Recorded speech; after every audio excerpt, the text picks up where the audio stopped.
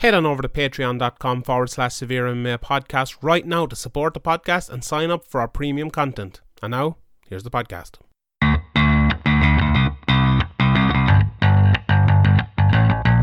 Graham McDonald is an idiot. Sean Sheehan of SevereMMA.com. He even has the audacity to call himself the quote-unquote pod god. This is Severe MMA. Severe MMA. Severe MMA. Severe MMA. The Severe MMA podcast is finally here.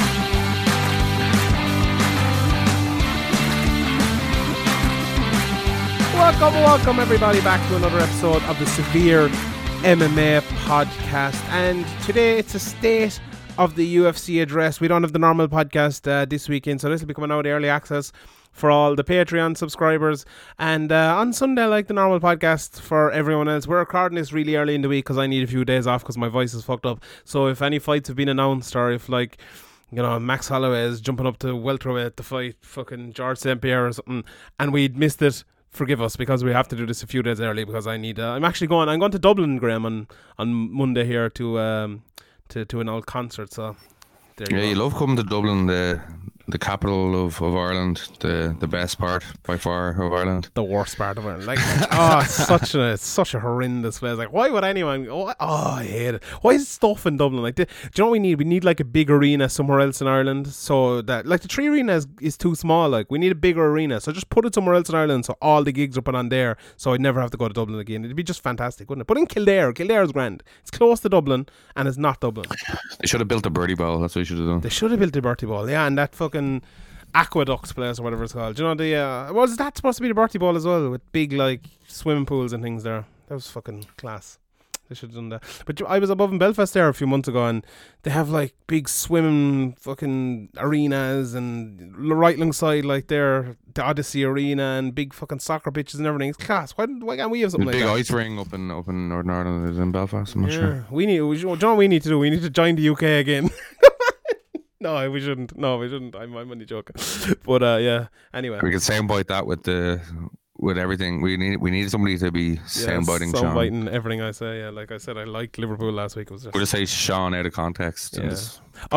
There needs to be an out of context Sheehan, wouldn't there? That'd make for a great Twitter account. Like, because there's so much stuff I say now. You could there's at least 3 hours of audio every week where you can take stuff out and just put them over my face and out of context. Someone start a Twitter account out of context here and be fucking. Yeah, I'll retweet all the hilarious out of context. Yeah, me too. Yeah. You making a fool of yourself.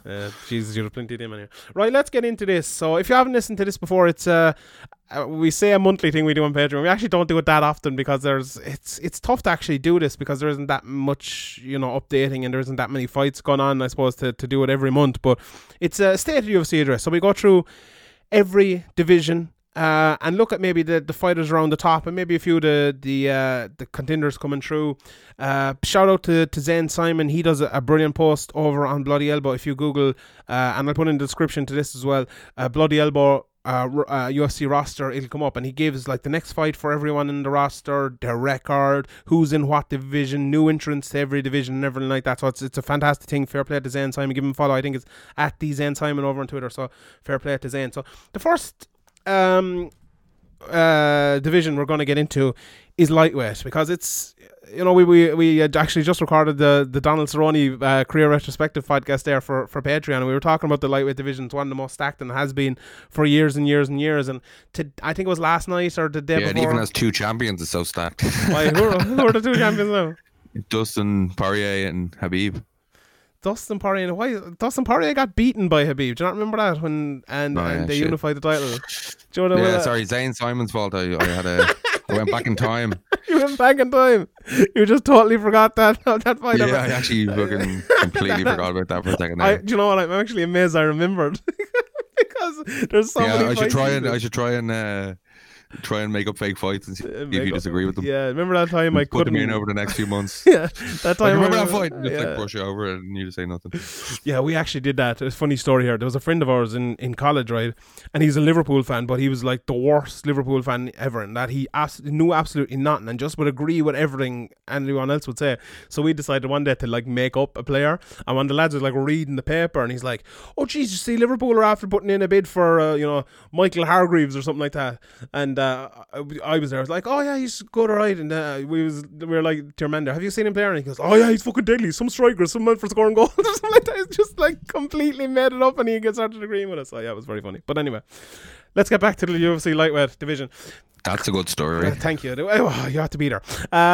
It was kind of announced by Brett Okamoto yesterday, but not officially, that Khabib Nurmagomedov is fighting Tony Ferguson. I suppose this is a fight. If this was announced and it had never been announced before, I'd be bang up for it. I'd be like, yes, come on, I can't wait for this fight.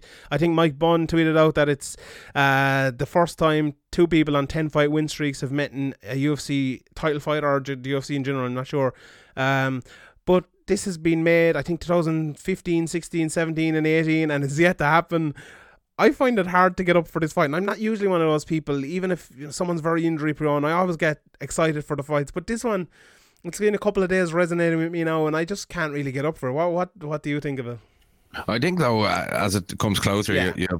you'll get up for it. Like it's hard to get up for all these fights announced in the future when there's so many cards and fights to come in the meantime, unless it's like some kind of mega fight, like, or some fight we've been waiting for years. And even at that, I think it does kind of just seem like it probably won't or it might not happen, so I won't get kind of up for it until it's closer to the time. Mm-hmm. Yeah, but I suppose this is kind of the fight that we need in the UFC lightweight division right now. We had Khabib obviously he has been suspended since the whole McGregor incident where he jumped out of the cage and all that. We know all about that, and it's been that was October last year, so it would be November now. So and he fought the Dustin Poirier fight, of course. So it was as I forgot there, just like you forgot. But that's one fight, and this is going to be in maybe April or something like so. 17, 18 months, only one lightweight fight for the best division there. So that's kind of unfortunate. McGregor was obviously the champion for a while before that, or a couple of years ago, and he was gone for a long time as well with the whole Floyd Mayweather thing. So it's a division that's been fantastic, but maybe been sleeping a little bit over the next while. And Tony Ferguson's been there winning and winning and winning. He was the interim champion at one stage, as you mentioned. Dustin Poirier is the interim champion as well. And this feels like if this fight can happen, and as you said there, I will get more up for it as it comes along, but just because it's been called off so many times, it's tough to do. But this is the fight that really the division needs kind of to move on to get to the next phase. I always talked about at featherweight, we needed to get away from those Frankie Edgar, Jose Aldo fights for Max Holloway and move on to the next kind of guys coming through with Volkanovski, and that's why I absolutely love that fight. I love that Ortega fight at featherweight, but at lightweight, this is the fight we need. This is I don't think anyone could deny over the last few years these are the two best guys. Dustin Poirier has done very well to get there. He's got to Conor McGregor has only had 2 fights at lightweight and gone 1-1 in those over the last few years, so you couldn't say that he's proven it there. And these are really the two standout guys, with that stat that they've won so many in a row. And it's really great. It's great that this fight is happening. And I suppose that the closer we get there, we'll break it down and everything. But this out now, it hasn't even been announced yet. Who do you think will win it? I think Khabib will win comfortably. But I do think it is, Ferguson, as you said, has been winning and people have been calling for a long time. Every time there's a light heavyweight or a lightweight title fight announced, people will be commenting saying, oh, bullshit or whatever, Tony Ferguson. So yeah. People have been calling for a while, so that hopefully people have been it's been put together 4 times, and Khabib pulled out twice, Tony pulled out twice, with injuries or whatever. So maybe that's subconsciously or consciously in people's mind. Yeah. They kind of won't get too excited until both guys weigh in. Mm-hmm. Yeah, it definitely is one of those things. But yeah, look, I suppose the rest of the division then, how do you see this fight doing? Interest wise, pay-per-view wise, it's interesting. Khabib hasn't fought since the biggest win of his career. Against Dustin Poirier, publicity, it's ridiculous how I keep forgetting about that 3 times now. It's ridiculous, but the Tony Ferguson fight is one that all the, as I mentioned, all the fans have been calling for, but people who watch Joe Rogan podcast as well, probably really want it as well. But do the masses want it as much as the hardcore community? Yeah, probably not. But that doesn't really matter. That doesn't really matter to us. It's a difficult one as well, because we're not getting the pay-per-view numbers now, and even, you know, when we did get them, at least, you know, Dave Meltzer had a way of getting them and things, but we're not getting them now. So how big did that Poirier fight actually do? You know, everyone talked about it being very big, but you know, we will never find out, I suppose. So that's the difficult thing about it. Like, I think with Khabib, I think the McGregor fight has definitely made him a bigger star. I think in the you know, certain parts of the world, he's a very big star as well. And in America, I think people either probably love him because he beat McGregor or hate him because he beat McGregor. You know, so it's one of those things. But I think people will care about him. For Ferguson, I don't think so. I don't think Ferguson is a star per se. I think he's a star for me and a star for you and all the MMA fans. But outside of that, I don't think so. I think his kind of weirdness is not something that's going to catch on for casuals. But you know, it's interesting to see where it goes. And I think it's the fight that needs to be made, however. But I suppose when you're talking about stars and you're talking about big money and everything like that, we have to mention Conor McGregor. You know, he's going to be coming back, people think, in January the 18th. And we can't talk about the lightweight division, how it goes, I suppose, without him. If he fights Cerrone, you know, and with the fight that's kind of rumoured, Cerrone ranked number 5 in the world right now, McGregor ranked number 3. So when two people are that high up, you're going to have to be talking about a title fight coming up shortly for them. You know, Justin Gaethje's the other one obviously in there as well, Paul Felder and Dan Hooker fill out the top 7 there. So, you know, there isn't really, I suppose, maybe apart from Gaethje, if he wins one more, he'll probably stand out above the other two lads. But what do you think for McGregor over the next year? He'll obviously be looking to get that Khabib fight again, but is it a thing of, I wonder, coming back into this lightweight division and kind of setting the world on fire again, I suppose, and getting back to where he once was?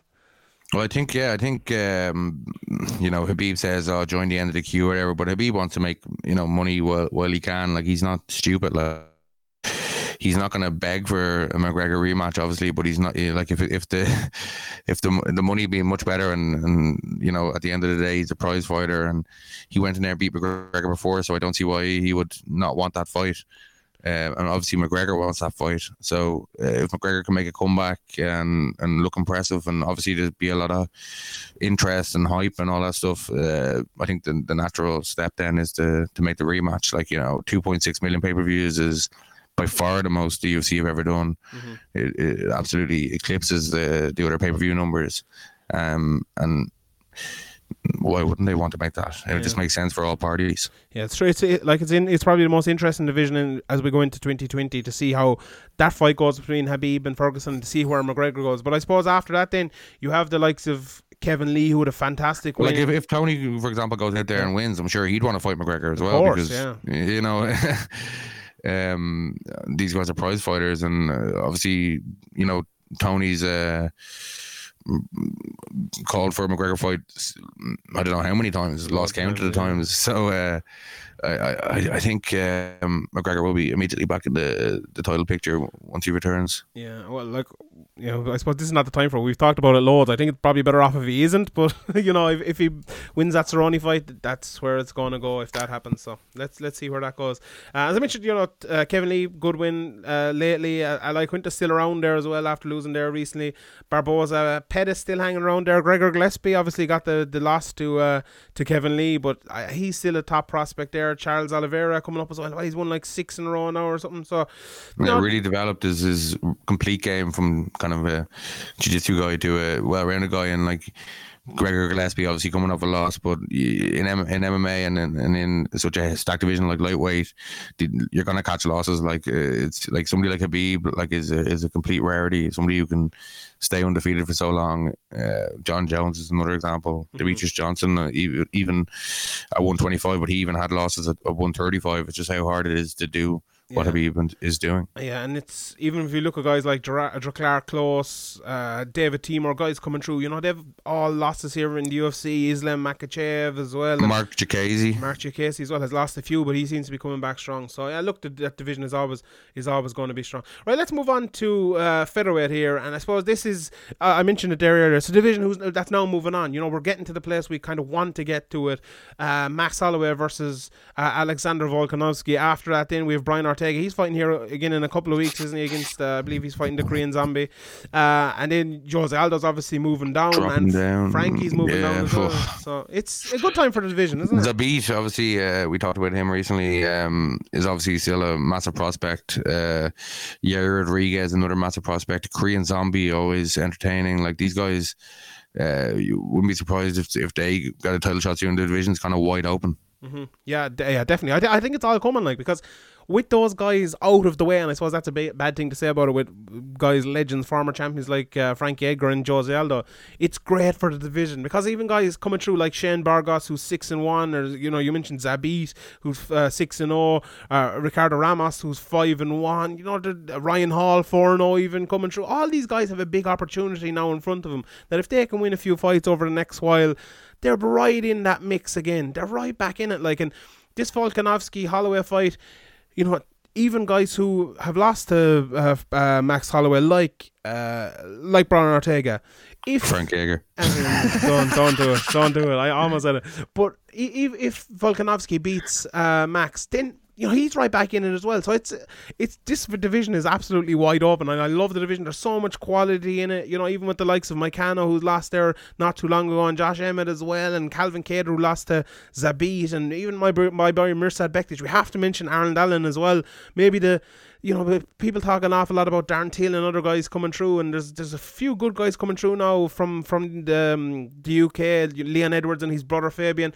Arnold Allen has to be mentioned in there as well, ranked number 14 now in one of the best divisions in the world. So that division, I love that division. It's a good time for a division, and I suppose that big title fight, we'll be talking about it coming up in a few weeks here on the podcast again. But it's definitely a good time for that division. And I suppose the two divisions below that then, bantamweight and flyweight, I suppose we can kind of talk about them together, because they have obviously the same champion with Henry Cejudo. Who do you think Henry Cejudo fights next? Do you think he goes to flyweight and fights Joseph Benavidez, or does he wait around and maybe wait for a Faber to win a fight, or an Edgar or an Aldo, and get maybe a bigger money fight? Yeah, that Benavidez fight isn't really, nobody's really calling for that and desperate to see that, but it does kind of make logical sense. Benavidez has kind of been in this position a lot of times. We've seen this kind of before nearly. Mm-hmm. So I don't think the UFC will be scrambling to make that. They probably prefer to make pretty much any other feasible matchup. Yeah, I don't know. I feel like it benefits the UFC to have Henry Cejudo as a double champion. I feel like him headlining cards, calling himself the double champion and being a double champion, if he was in a different division, that's a higher division, it would be huge. But down here, people just don't care. No, I think they do a little bit, and I think they care enough that they'll keep the flyweight division around and even turn around and sign a few more lads just so they can have a guy calling himself this. Would the flyweight division still be here if Henry Cejudo wasn't the champion there? If he just moved up to bantamweight and stayed there? Probably not. Yeah, so that's the big thing about it here. So Henry Cejudo at the moment is one of the most important fighters in the UFC, funnily enough, and it's a testament to what he's actually done over the years. And that TJ Dillashaw fight and the Mighty Mouse fight, you can talk about the stoppage and the results in them, but it's you can't deny what Henry Cejudo has become, and how the improvements he's made, even since the first DJ loss, but also his ability to kind changing of his style, even though as well. His ability to talk shit though and get people to care about him, even though he's terrible, and I think it's funny, but some people absolutely hate it. But at least he's tried. His Kurt Angle, I won a gold medal thing that he was doing at the start. That was very good. I thought it was very funny. People were getting so pissed off. Yeah, I think he's very funny. Like even the printing of T-shirts with Dominic Cruz on it and stuff, and bend the knee to Triple C. I think it's stupid. Like it's horrendously bad, but it's so cringy. It's funny. Like, and he's calling himself cringe, with with Ariel and everything. So I like it. I actually want to see that Benavidez fight, because I kind of want to see both divisions going. I'm a big advocate of flyweight, and I hope that division keeps going. But I definitely want to keep it going. But on bantamweight, just before I talk about maybe a couple of the flyweight fighters, there's some huge fights in bantamweight coming up very, very soon. UFC 245, Peter Yan against Uriah Faber. He could be the next contender there, Peter Yan, when he's going to beat Uriah Faber. Come on, we all know that.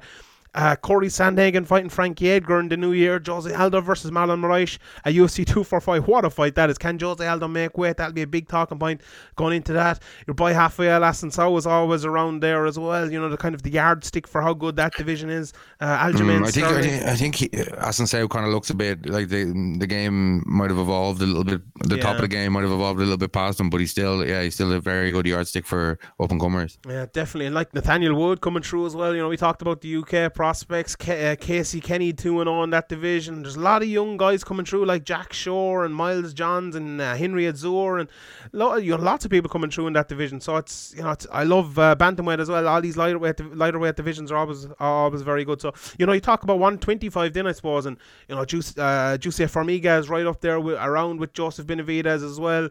You know, you've the likes of Davidson Figueiredo, who's 6-1 now. Alex Perez 4-1. Kai Kara France came back into the UFC and he's won 3 in a row in the UFC, I believe, as well. So there isn't that many fighters there, but what they have there, you know, Pantoja as well, 5-2. Matt Schnell has been on an absolute run so in the last while, and is very exciting fighter as well. He's 4-2 in the UFC, but that's some good wins in those 4 wins there as well. So, you know, those two divisions are pretty good, and you couldn't complain about them, I suppose. But sure, look, you could complain about where's DJ. Where is DJ? You complain about that. He's missing in Asia somewhere. Yeah, he is. But sure, look.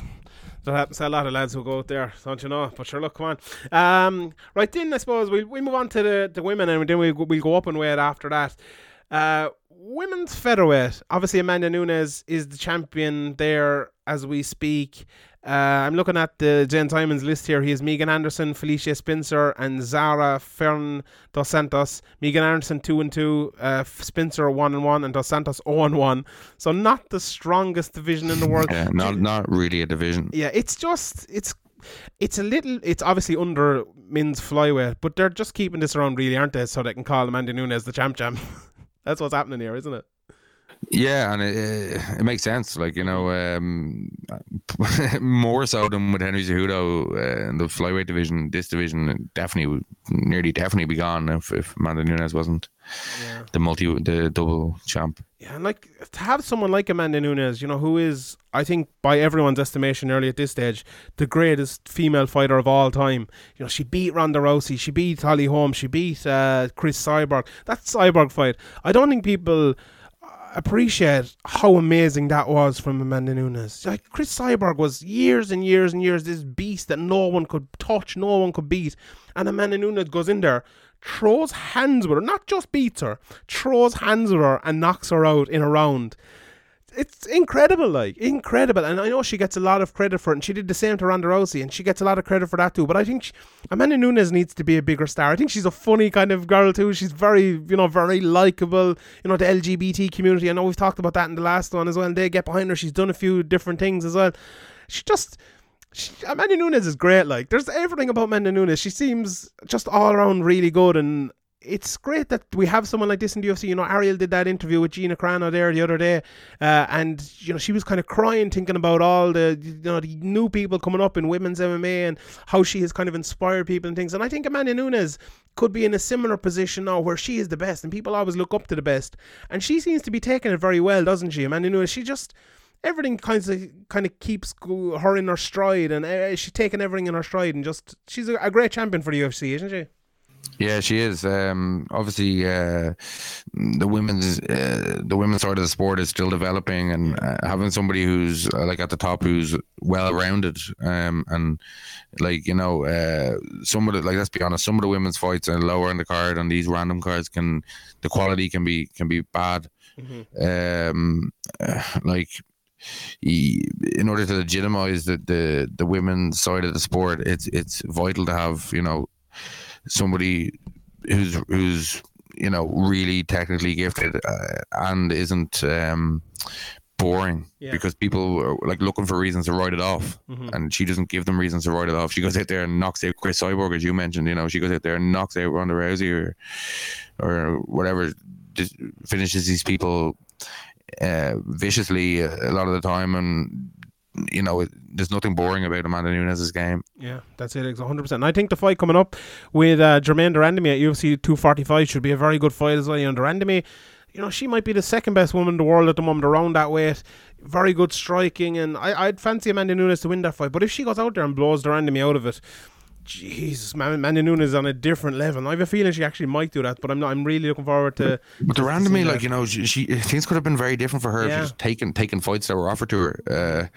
Very strange, the whole Durandamy thing. Yeah, it is, in fairness. But I suppose she's 7-2 in the UFC at the moment. You have the likes of Irina Aldana as well, coming through there. She's 4-3, but I think she's a little bit better than that. You've Ketlen Vieira as well, who I think she's been out injured for the last while. She's 4-0 in the UFC, and she probably would have been getting this title shot only for those injuries. But she's fighting Irina Aldana and coming back here now, so maybe that's a good fight for her as well, coming through. And the winner, that might be the next one, especially when it's on the same card. Or you never know, if someone gets an injury, they could be fighting for the title. Lynn Aspen Ladd is coming back as well after losing to Durandamy with that kind of early stoppage in her last fight.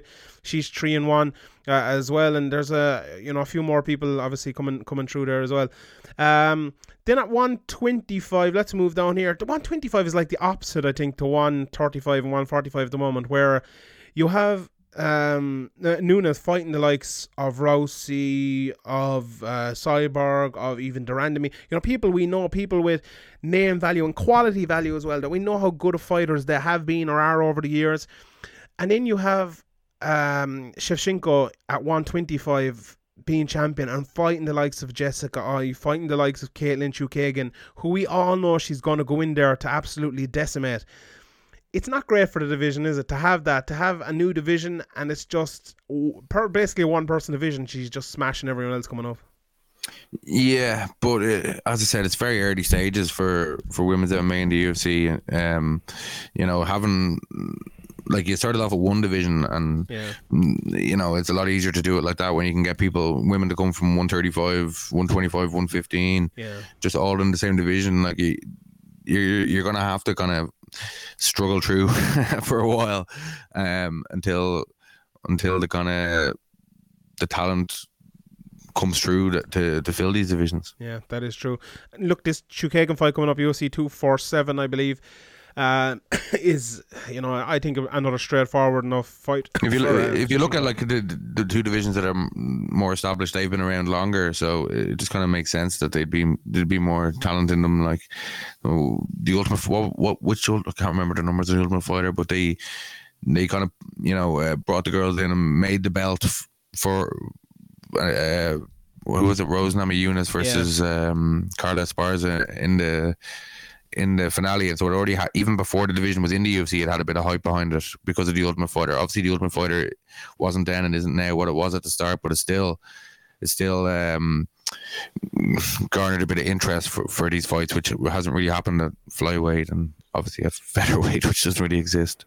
Yeah, and I suppose, like, if you look through the rest of the division, you have the likes of Jennifer Maia, Viviana Araújo, Lauren Murphy, Roxy as well, who's fighting Macy Barber soon. That's just, Andrea Lee is around there too, Alexis Davis, Montana De La Rosa. So, there's some good people there coming through. Definitely, like, I always like JJ Aldrich as well. She's 4-2 in the UFC.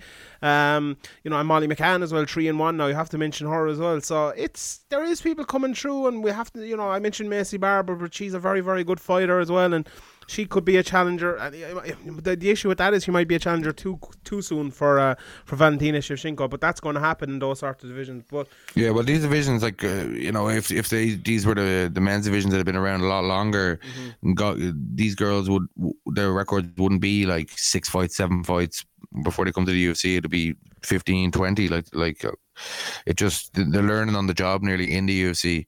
So you just got to be kind of patient with them.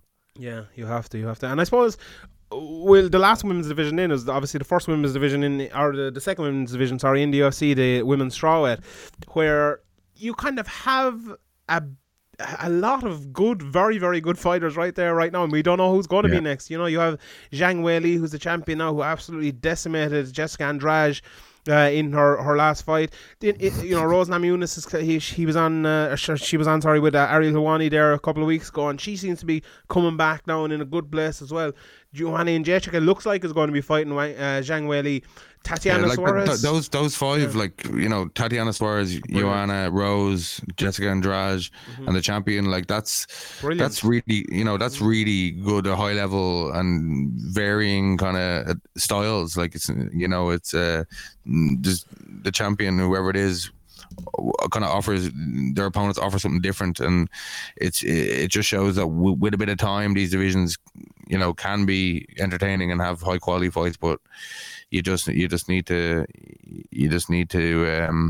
like, I think featherweight, like, you know, if you're going to do it like featherweight, it's not going to work. Like, you need to just either do it properly or get rid of it. This kind of weird half division just isn't going to work. But with flyweight, over time, I think it'll flesh out and have top quality fighters like strawweight in the top 5 and bantamweight in the top 5, or even more bantamweight. Yeah, and even if you look through at that strawweight division as well, you have everything. You know, you have the people coming through, as you said, like Suarez, the former champions like Namajunas, Ian Jacek, the former challengers like Claudia Gadelha, who's been around for a long time. You know, Nina Ansaroff, I think, has improved an awful lot. Waterson, a very good fighter. Calvillo coming through, a very good former fighter. champion. Yeah, and kind of the gritty veterans in like Atisha Torres, and Felice Herrig, who's a very good test for the maybe new people coming through. So that division, that top 15 has it all really there.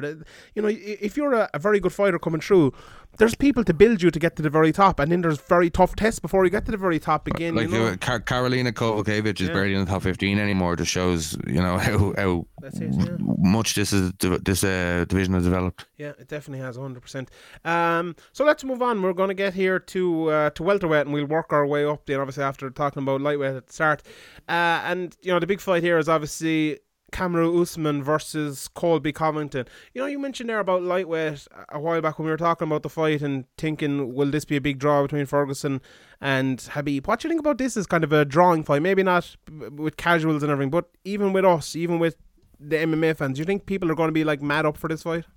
Not mad up for it, I don't think. They'll watch it, but I don't think people are going to be super excited watching every video they can to try and hype themselves up and all that stuff. But it's definitely a really interesting fight, like, for hardcore fans. Okay, probably won't be the most exciting fight. Might not be the most exciting fight, but I'm interested in how both guys look and what's going to happen and who's going to have advantages in certain aspects. And you know, people can hate on Colby Covington with good reason for a lot of things, but he's evolving and he's a very difficult matchup for anybody. Yeah, I'm actually really looking forward to this. I think from a technical point of view, it's a very interesting fight because both guys, like, we know, look what Usman did to Tyron Woodley, just out wrestling him.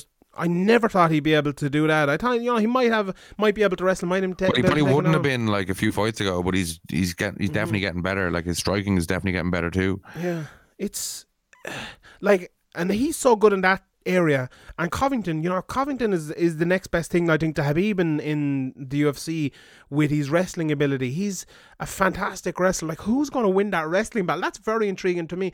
Like, I think Usman is a better technical striker, but I actually think Covington's striking is a little bit underrated. You know, people comparing him to Ben Askren. You couldn't be further away. Like, he's not a bad striker, not a terrible striker, not a great striker, but I think he does like Khabib as well. He'll go in and he'll throw his hands to get into the clinch and to push you against the cage and try to take you down. Like, he landed a lot of strikes in that fight against Bob Lawler, who's a devastating striker himself and a legend of the sport. So I'm really looking forward to seeing what way it goes. Those scrambles on the ground, I think there'll be a lot of fence work. Like, there could be a lot of maybe boring parts to this fight, but it'll be like high stakes transitions, if you know what I mean. This fight could be one of those ones that one person will get the edge and absolutely destroy the other guy, like Usman did with Woodley.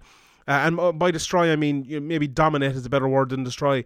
Or else it'll be tit for tat over the 5 rounds, and it could be a very close decision. There could be, you know, people calling robbery and everything after this one, but I'm really looking forward to it. And I think it's maybe the new age as well of fighters coming through in terms of, you know, we've gotten away from the GSP era. Tyron Woodley, you know, Tyron Woodley's still thereabouts. He only lost one fight, so I'm not going to totally write him off, but these are the new welterweights coming through as well, and it's exciting to see when two of them kind of get matched up. And it's maybe the team of the UFC in the moment for a lot of these divisions. You know, lightweight, we have Tony versus Habib, the new guys coming through fighting all the time.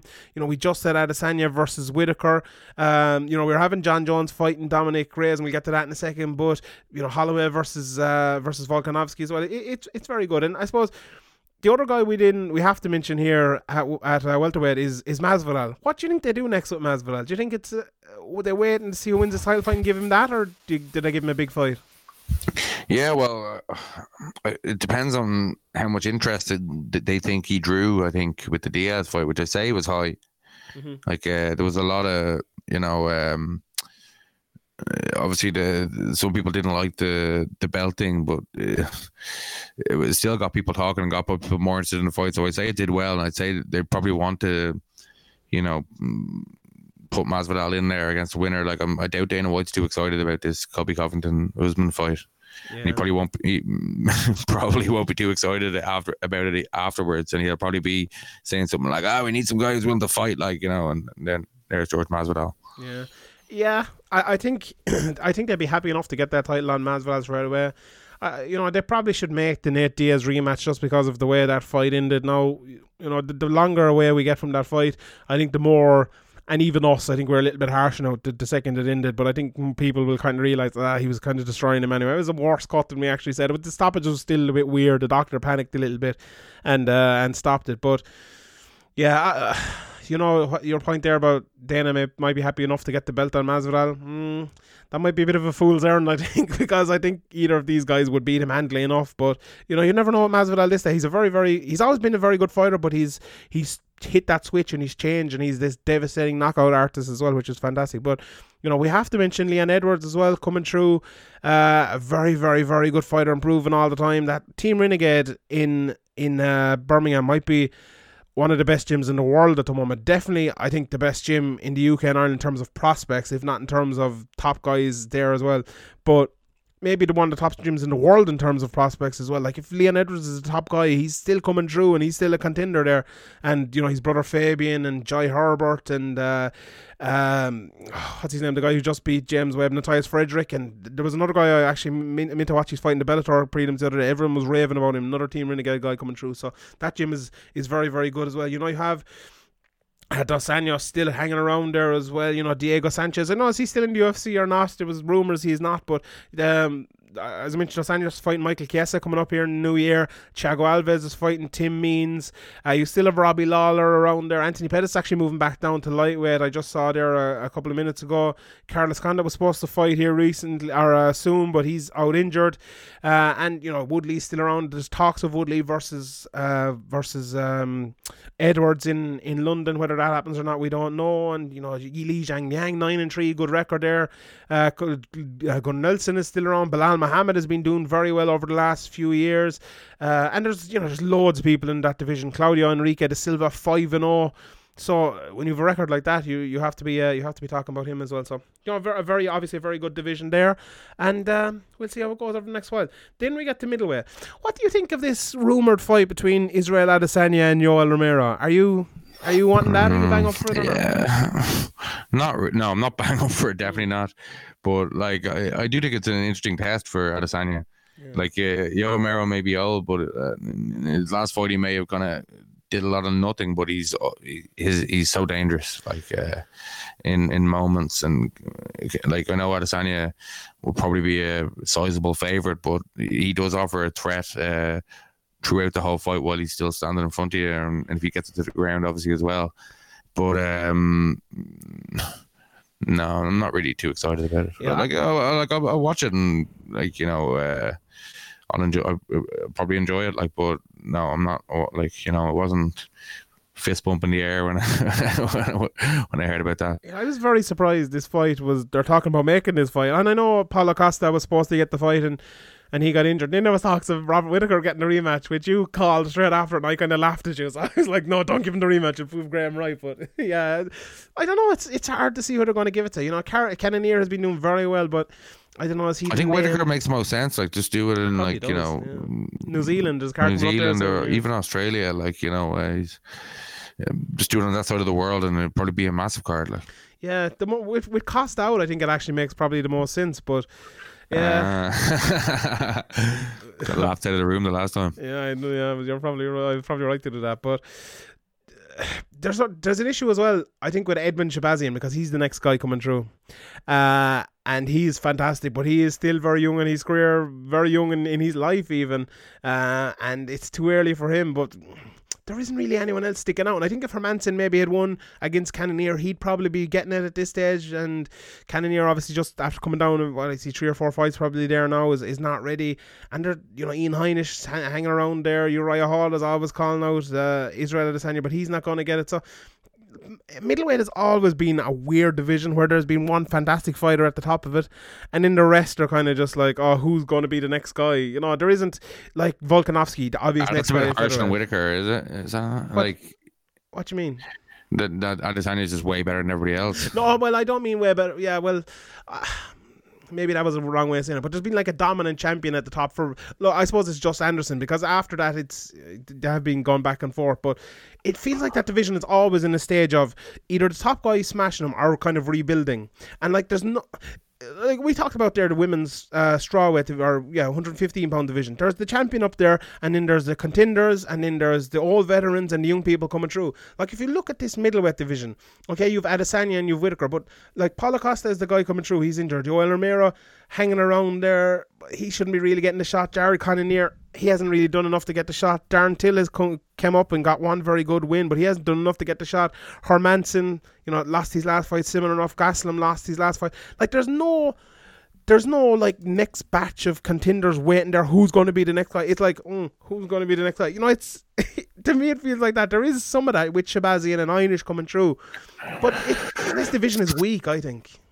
Yeah, well, like you don't want to ruin some of these guys, like Edmund, for example, you mentioned, by putting them in there too early. In another division, a stacked division, they could get 4 or 5 fights, and people wouldn't be clamoring for them to get a title shot. But 1 or 2 more wins for Edmund, people could be talking about it, and it'd probably be too early, and it might take him a while to recover from that. But maybe, we've seen stranger things in MMA. Like these guys can evolve very quickly, or can show us things we don't think they have. And just because they're inexperienced compared to the other guys doesn't mean they can't beat them. But I think it's a big risk. Mm-hmm. Yeah, it is. Yeah, he's still 4-0 in the UFC. And like if you look at Paulo Costa, 5-0, Israel 7-0. They're the standout guys in the UFC at the moment. Then there's a lot of guys here with one fight in the UFC. Let me look at it. There's 1, 2, 3, 4, 5, 6, 7, 8, 9, 10 guys in the UFC middleweight division currently with one fight, whether either lost or fighting. There's 3 more who have yet to make their debut. That's a lot of fighters in there, very, very inexperienced, and there's a few more with only 2 and 3 fights as well. The likes of Darren Wynn, he came in and everyone thought he might be, the next coming there, but he missed. I know. I've been saying it for a while, months or years, but Stephen Thompson just needs to. Yeah, I agree. To go to middleweight. Mm-hmm. He can go back down in the welterweight if he wants after, but it just makes sense. Like, especially when Whittaker was champion, it made even more sense. But it still makes great sense now. That Adesanya versus Wonderboy matchup will be phenomenal. Yeah, and Wonderboy's only ranked number 8 at the moment. I know. You're looking for a guy to put Adesanya against, Yeah, that is very true. Yeah, but anyway, right. Let's move on to the last couple of divisions here. Light heavyweight with John Jones. Everyone thinks he's going to fight. Dominic Reyes coming up. Mm-hmm. To me, John Jones is at a stage now where he needs to forget about these next challengers coming through, and he needs big fights. I think John Jones has done enough now. He's fought enough contenders. If there isn't a fight out there for him, fair enough. But there's big fights out there for him. Whether it's Adesanya in a super fight, Adesanya coming up to fight him. Adesanya doesn't have a fight either, so it makes a bit of sense now. And they've been doing it for the last while. If this was 5 years ago, you'd say, "What?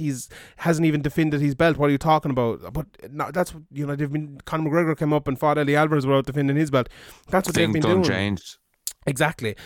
He could fight Francis Ngannou. Imagine how huge that fight would be. Be brilliant. Stipe Miocic doesn't want to see him to fight Daniel Cormier again. I'm sure John Jones could pop up there and take that fight away, and that'd be fill 2 roles for him. It'd take a fight away from Daniel Cormier and it'd get him a big fight as well. But I don't know, John Jones just doesn't seem to want these big fights. And in modern day MMA and in the UFC, that's a bit weird, isn't it? Well, what's your take on the whole John Jones situation? Yeah, John Jones, he's always been weird. the decisions, like even like, you know, he wouldn't take a short notice fight to save an event. You know, a lot of things over the years you question John Jones's decisions, even his decisions to in the cage to kind of fight the guy at his own game is a really risky strategy. You know, it's he has, in nearly all of his fights, he has an easier method of victory that he chooses not to take or waits for a while to take, even though he probably could get it earlier. So he's not risk averse. Like, you know, he's just a strange character. You just don't know what he's going to do next. It's hard to understand him. Yeah. The one thing I'd say about John Jones is, though, he was completely correct in that whole USADA thing. Did you not read that? No. Is this Luke Thomas here? Is that what? I think John Jones is close to a loss. I honestly think you do. I think that Thiago Santos fight was eye-opening, to be honest. I think, you know, we talked about scoring. Scoring has changed, and the way John Jones fights is very decision-based. He's had a lot of decisions over the last while, and the better fighters he fights, the more chance he has of losing. Because I think John Jones, the way he kind of point scores and is not the biggest hitter in the world, if he fights someone, say like the Thiago Santos fight, if someone can go toe to toe with him like that Thiago Santos fight and pick big shots against John Jones, whether it's, you know, attacking the legs or like Stipe attacking the body against Daniel Cormier in that 4th round and win a few rounds against him, I think John Jones is vulnerable. And I think people will look at that fight, see the way Santos fought him and fight him like that as well. I think he's close to a loss. Is Dominic Reyes good enough to do that? Maybe. You know, he's a big hitter, he hits hard. Will he have the cardio? Will he have the stamina going up to fight 5 rounds? You know, he hasn't had that many big tests in his career. It's a big question. I don't think he probably can, but can Stipe do it? Can Adesanya do it? Maybe. I think maybe. And the problem is, will John Jones take those fights? I don't know if he will, but it's interesting. But I think someone will catch him. Not catch him with a one punch and knock him out, but I think someone will beat him. I really do. I think that soon. How soon? Do you think there's my first bold prediction for 2020. John Jones will lose a fight in 2020. There you go. Am I gone mad? What do you think? If he keeps going the way he's going and not fighting at heavyweight or against Daniel Cormier, for example, or Stipe, for example, then if he stays away from all of those, I'd seriously doubt he'll lose. Yeah, it's MMA, anything can happen and all that, but even if he was to step up and fight those guys, I'd pick him against all of them. Yeah. Probably. So I think you're probably wrong, but probably it's wrong. MMA and anything can happen. That is true. that is this division though. Like my call is maybe predicated on him fighting one of the good, very very good guys at heavyweight or Adesanya coming up, because this division is weak. Like, you know, Corey Anderson. Don't be backing away from it now, fuck's sake. Corey Anderson beat Johnny Walker there recently. You know, you've. Anthony Smith is still ranked up there. Jan Blachowicz, Alexander Gustafsson is always around. You know, Volkan Ozdemir. You know, those lightweights coming through with Luke Rockhold and Jacare and Chris Weidman all lost their fight coming up there. So, you know, this division is John Jones' division basically, and you know, it's his world, and we're all just kind of living in it. But look, we'll see how it goes anyway. And then heavyweight. Do you think Daniel Cormier will take this fight, or Stipe Miocic, will take this fight against Daniel Cormier? It seems like, is this a case of Stipe maybe looking for a bit more money? He's been doing this over the last couple of years, and fair play to him, he should do that, but I don't know, it feels like this fight has got to be quiet. What do you think? Yeah, why doesn't Daniel Cormier want to fight John Jones again? Why doesn't he want to go to light heavyweight? I don't know. I think he's too big now to get down to light heavyweight. Is he like I watched that fight today earlier on, the DC Stipe one. He looked very, very heavy. Like, I'm not sure he can get back down there. He's struggling, first of all. You know, he didn't make it once even, leaning on that towel. But I don't think he can get back down there. I think it's as simple as that, to be honest. If he could, if he really wanted to. Like, I'm surprised, because I thought, you know, you'd want to get it back. The guy beat you again, but it got reversed for all of that, and I'm surprised he doesn't want to do that. Like, you know, his career is gonna, you know, he needs to do it now or never, and it seems like he's gonna just decide never. Yeah, he's not even calling John Jones up to heavyweight. Like, it's not as if he's like, well, after you lose though, can you really do that? You just got he could have before badly. Though he could have before. Yeah, I think he kind of was a bit, but That Brock Lesnar fight was around there, though. His heart wasn't in it. He's on TV all the time. He could have been trying to make that fight happen. He didn't. Yeah, I suppose. But like, I think this fight will happen again. I think it will be a big fight. I think Stipe will get the money and he'll make the fight. But you know, after that, there's. Do you think John Jones will ever fight, or John Jones and Daniel Cormier will ever fight again? I think if DC wins and beats Stipe, I think John Jones will come up to heavyweight and fight him. I think he will. Or he'd so be stupid if in he didn't, 12 years or something, some promotion will have them fight. Happens. Like fucking Chuck and Tito. It's fucking MMA. It definitely could. But I think I think they probably will. But like this division, there's a lot of kind of weird things in this division. Because heavyweight is a bit like lightweight in that it's so easy to lose a fight, because at lightweight the guys are so good and you can't go through there undefeated all the time, and that's what makes Khabib and Tony such excellent fighters. And heavyweight's just, you can catch one punch and get knocked out. Like a great fighter like Junior Dos Santos has 5 losses.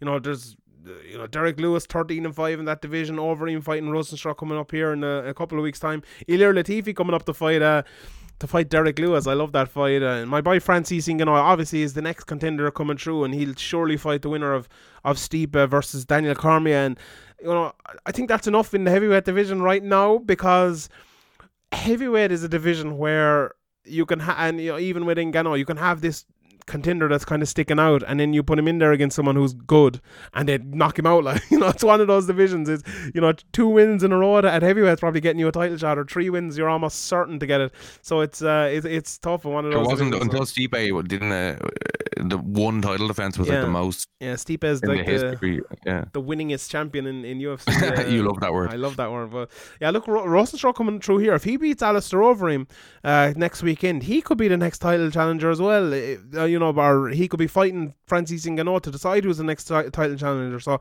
that's a big fight in that division as well. You know how you have obviously Volkov beat Greg Hardy there not too long ago. You've Alexei Olnik is probably not getting. You've all the old lads in the heavyweight division as well. So you know, I think it's between the likes of Blades, Ngannou, Rosenstruck, Overeem, you know, Volkov as well.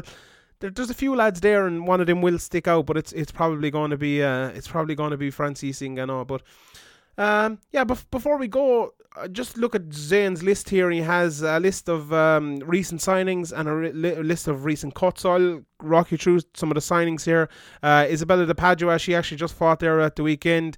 Roman Bogatov, Tom Aspinall, who we know obviously from Cage Warriors, signed there, trains with Tyson Fury. Alex Munoz, Uros Jusic, Chai Lewis Perry, did he sign for the UFC? Jesus, that's a bit mad. Alexander Romanov, Chase Hooper, Peter Barrett, and going down through the list here. Stefan Struve apparently re-signed with him. Herbert Burns as well must have, and a few more there as well. Eric Wisely's back obviously in the UFC as well. And in recent cuts, Ben Askren obviously retired.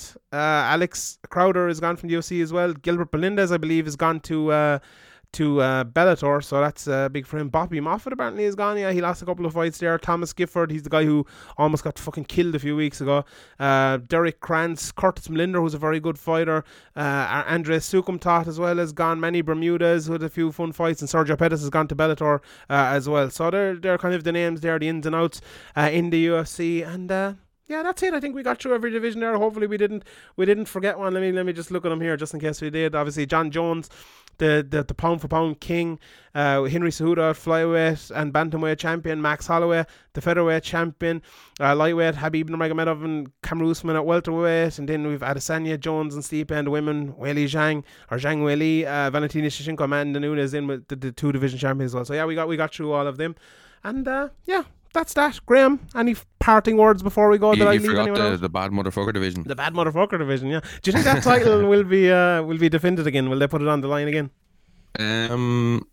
If Masvidal pushes it, then yeah, I think so. Yeah, it probably depends on Masvidal. I think there's 2 ways it probably is. If they do the rematch with Nate Diaz, I think they'd be stupid not to put it on the line again, because that was the fight for the baddest motherfucker belt. So it'd be stupid not to put it on the line again. Or if they fight McGregor, McGregor. If Masvidal fights McGregor, who will they have to get somebody to walk the belt out? Oh, I don't know. It's fucking John Cena now. The Rock did it last time. John Cena. Cain Velasquez. Cain Velasquez. Oh yeah. Brock Lesnar. Bobby Lashley. Bobby Lashley. What a legend. Jesus. Bobby Lashley currently in the moment in the WWE is having a storyline where he's Is having he in the WWE? Yeah? He is, yeah. He's having I thought sex. he was in the different one now. He's having sex with one of the other wrestlers' wives, and she's like unbelievably good looking. Lana's her name, so he's doing well for himself. He's kind of like Mark Henry now, is he? Yeah, sexual chocolate. Yeah, yeah, fair play to it. It's a good fucking job if you can get it, isn't it? But sure, look, these things happen in WWE anyway. So right, thanks everyone for listening. We'll be back with normal podcast next week as we always have it, and we'll see you then. Good luck.